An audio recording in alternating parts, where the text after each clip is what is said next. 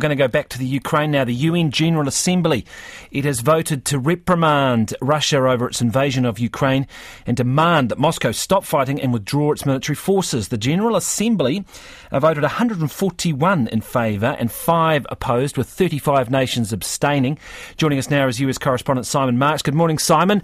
Morning, the 5 countries, I don't think they'll be any great surprise, will they?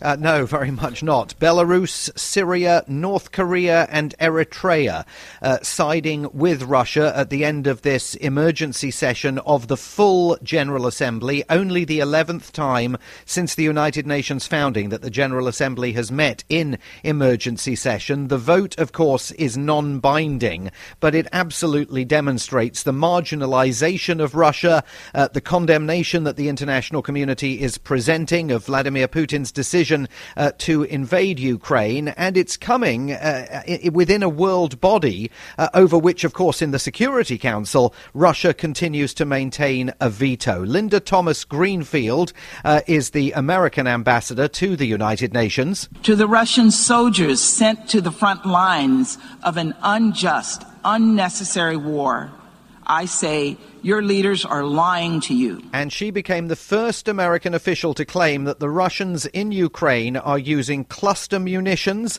and vacuum bombs that are prescribed by the Geneva Convention. Do not commit war crimes. Do everything you can to put down your weapons and leave Ukraine.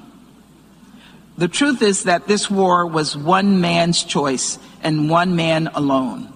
President Putin. And, of course, she argued that the United Nations should send Vladimir Putin a very clear message. So did the Ukrainian ambassador, Sergei Kislitsia, who was talking today about the assault yesterday by the Russians on the TV tower in Kiev, a national Ukrainian landmark that sits right next to a world-renowned Ukrainian memorial for the Holocaust. One of the missiles dropped on the Babin Yar Holocaust Memorial, a sacred place of commemoration of Jews, Ukrainians, Roma, and representatives of other ethnic groups killed by Nazis during the World War II. What an irony when victims of Nazis are being killed for the second time by Nazi modern followers. And while the Russians, of course, voted against the resolution condemning Moscow with those other 4 countries, there were 35 abstentions, most notable among them that of China. So do you think this, seeing that 141 countries have backed I guess the West, this is a large grouping. Do you think it will embolden the West, in particular the US and its allies, to go further? I mean, the sanctions they've already imposed are actually pretty severe to going after the Russian central bank.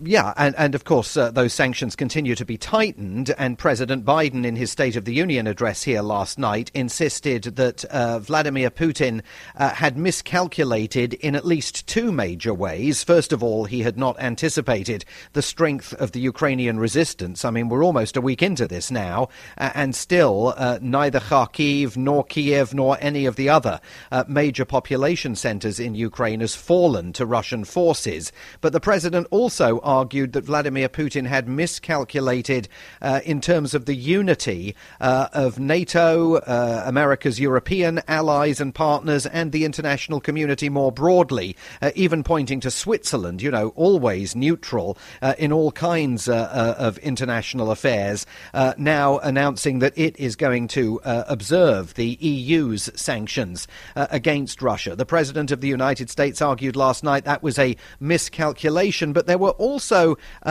points in his State of the Union address last night where he did seem to acknowledge that this was going to be very tough going for the Ukrainian forces in the days and weeks ahead, and seemed at various points to acknowledge that at the end of the day, militarily, Vladimir Putin might win, even while he loses on the world stage. Indeed. Simon Marks, thank you very much, our US correspondent at 25 minutes past 8.